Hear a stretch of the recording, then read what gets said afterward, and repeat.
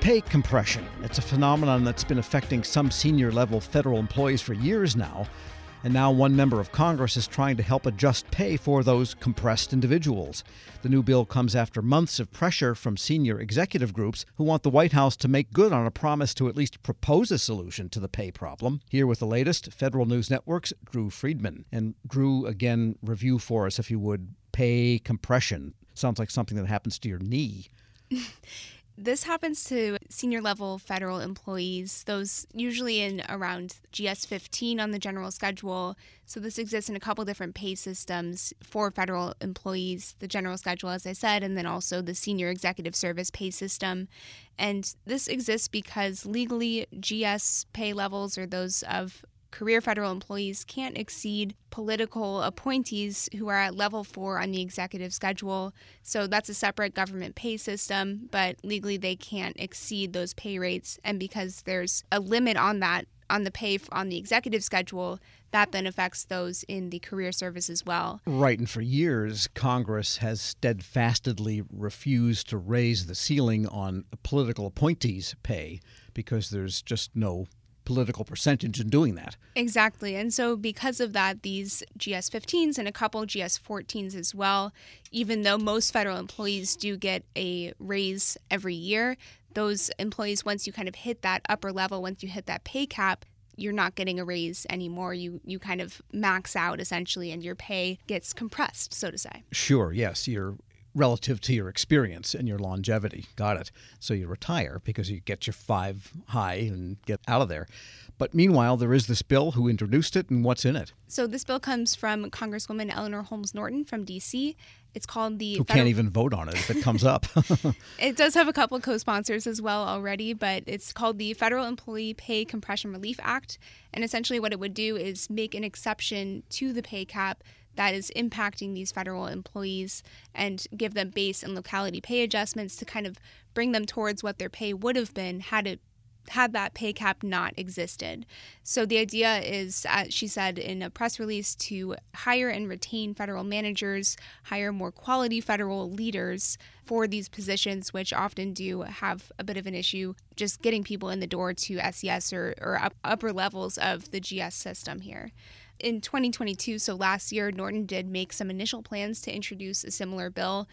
That legislation in 2022 was never actually filed, so this year we have an actual bill, and I think it's already getting a little bit of praise from some federal groups as well. Right. Does it have any co-sponsors or anything in the Senate, even nascent on that front? Nothing yet in the Senate, but it does have a couple of co-sponsors. So Jerry Connolly and Jamie Raskin, for example, two Democrats in the DMV area, have co-sponsored the bill as well. But this is a bill that has a lot of Democrat support and no Republican co-sponsors so far. Got it. I mean, the alternative is somehow raising the ceiling on the political pay, but that doesn't seem to be in the cards at all from anybody. Given that that's something that's been going on for several years, I don't know that that's going to change anytime soon. So this seems to be an alternative route to at least get the pay up for career federal employees. And, I think it's important to mention as well that a lot of this depends, it doesn't affect everyone who is a GS 15 or GS 14.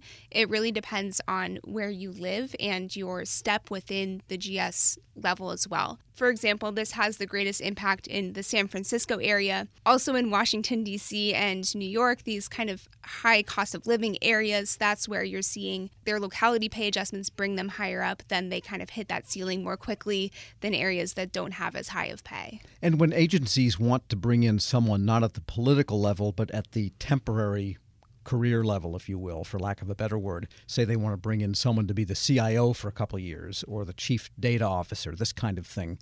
There they have pay flexibilities that are not available under the people that are on GS, correct? Right. There are some pay flexibilities around this, but it is still, as a lot of senior executive organizations have said, and these members of Congress as well, this does impact a good amount of federal employees, both on the GS pay system as well as in the SES. Sure. And the pressure from the Senior Executive Association, I presume, is one of them, and other groups. What are they saying besides just, pay us more? Right. We have the Senior Executives Association, the Professional Managers Association, and just this coalition of senior executive groups, those representing or looking out for senior federal employees. They're saying, this bill is a good step in the right direction. It won't solve the pay compression issue entirely, but it is a step in the right direction. And so they're happy that there's, at least something being done or a step being taken here. But they are calling on the Biden administration to make good on a promise that they made earlier this year in the fiscal 2024 budget request. They kind of hinted at this idea of making a proposal for how to address pay compression.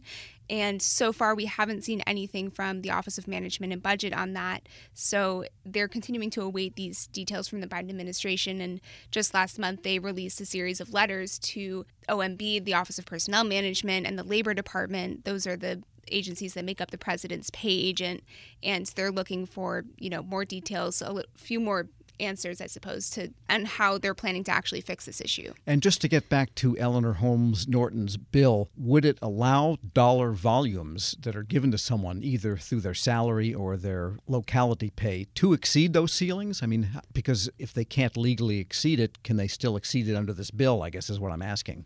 In other words, if your political is making $200,000 and you're at that 197 level or something with locality pay, I'm just making up the numbers, you can't make more than 200 because that's the political ceiling. How will this bill exactly relieve that? The idea of the bill is to make an exception for the employees who are hit by that pay cap. Got it. So exception to the ceiling, in other words. Right. So you could be, if you were 40 years and you're a senior executive, earn more than your political deputy secretary. Yeah, that's the idea of the legislation. Okay. And so do these organizations say pay compression is a problem because everybody wants more money, or do they feel it affects mission or government in some way? I think it's kind of all of the above, Tom. They're saying, this is something, if you think about it from an outside perspective, okay, these federal employees are in GS-15 levels. They are already making a lot of money. But the argument here is that, you want to be competitive with the private sector and trying to recruit managers and people who are really good managers to the federal government. That becomes a lot harder if you can't really pay them, or you tell them you're not going to be getting raises. You're not going to be getting annual raises when those below you do. So that is one of the issues. And then also just trying to retain those employees as well. So keeping them in the door for a longer period of time. These senior executive groups have said that it kind of disincentivizes people from moving into senior level positions because, even if someone is interested in a manager level position, they might not want to take it because that means they're ultimately going to be affected by pay compression. And I think one piece of evidence to support that is the fact that a lot of people retire from the government at that senior level, or maybe attorneys, where there is a lot of beckoning for higher pay in the private sector. So they're not ready to stop working. They're just ready to stop working for the government for money. Right. So it is possible, I suppose, that you could see people leaving the government, going to a different, private sector position or doing something else rather than staying in there if they're, for one, seeing this kind of issue here. I've known a few hundred of those in the past, just in the recent years. Okay, so what happens now? That bill has to get some crystallization of support to be brought to the floor, I guess, or to a committee first.